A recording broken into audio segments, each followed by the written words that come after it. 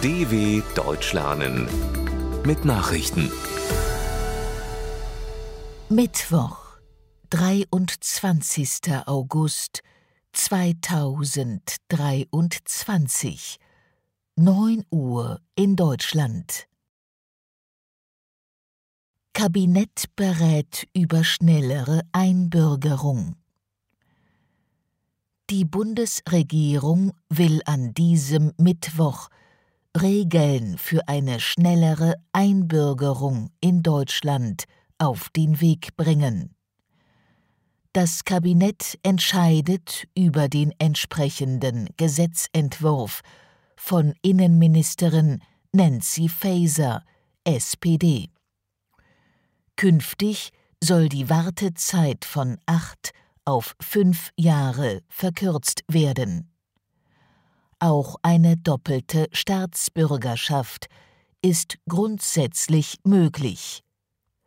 Ausdrücklich ausgeschlossen wird die Einbürgerung für Menschen, die aus antisemitischen oder rassistischen Motiven Straftaten begangen haben.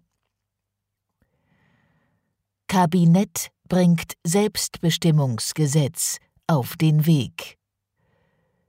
Das Bundeskabinett will an diesem Mittwoch auch das sogenannte Selbstbestimmungsgesetz beschließen. Künftig soll jeder Mensch in Deutschland sein Geschlecht und seinen Vornamen selbst festlegen und in einem einfachen Verfahren beim Standesamt ändern können. Die Änderung würde nach 3 Monaten Bedenkzeit wirksam. Eine erneute Änderung wäre frühestens nach 1 Jahr möglich. Bislang verlangte psychologische Gutachten entfallen. Das Gesetz richtet sich laut Familien- und Justizministerium an transgeschlechtliche, intergeschlechtliche und nicht-binäre Menschen. Russland fängt ukrainische Drohnen ab.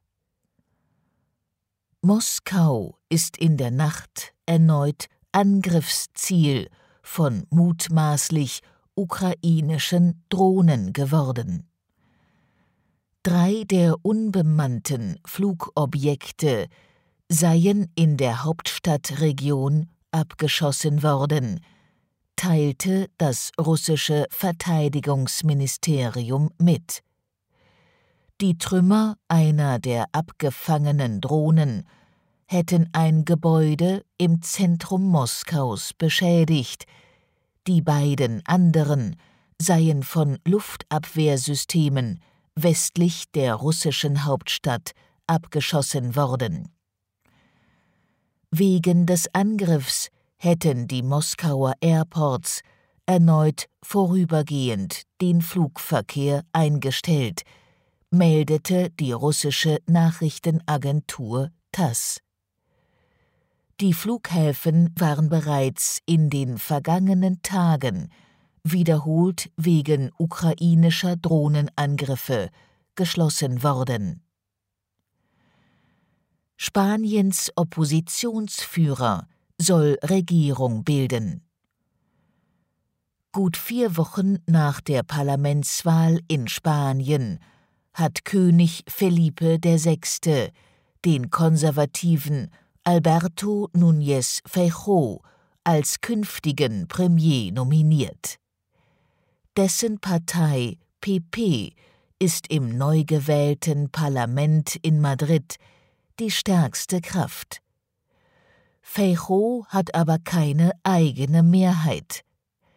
Er setzt auf die Unterstützung durch die rechtsextreme Vox, benötigt darüber hinaus aber noch weitere Stimmen.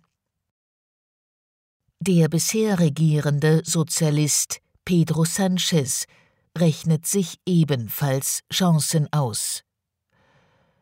Sollte keiner der Kandidaten eine Mehrheit hinter sich bringen, droht Spanien das gerade die EU-Ratspräsidentschaft innehat, eine monatelange politische Hängepartie. Wahlen in Simbabwe.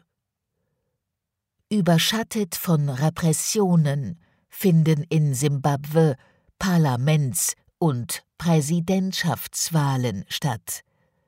Staatsoberhaupt Emmerson Mnangagwa von der seit Jahrzehnten regierenden ZANU-PF stellt sich zur Wiederwahl. Herausforderer ist der 45-jährige Oppositionsführer Nelson Chamisa von der Bürgerkoalition für den Wandel (CCC). Beobachter befürchten Manipulationen und rechnen mit einer Wiederwahl Mnangagwas. Der mittlerweile 80-Jährige ist seit 2017 in Simbabwe an der Macht.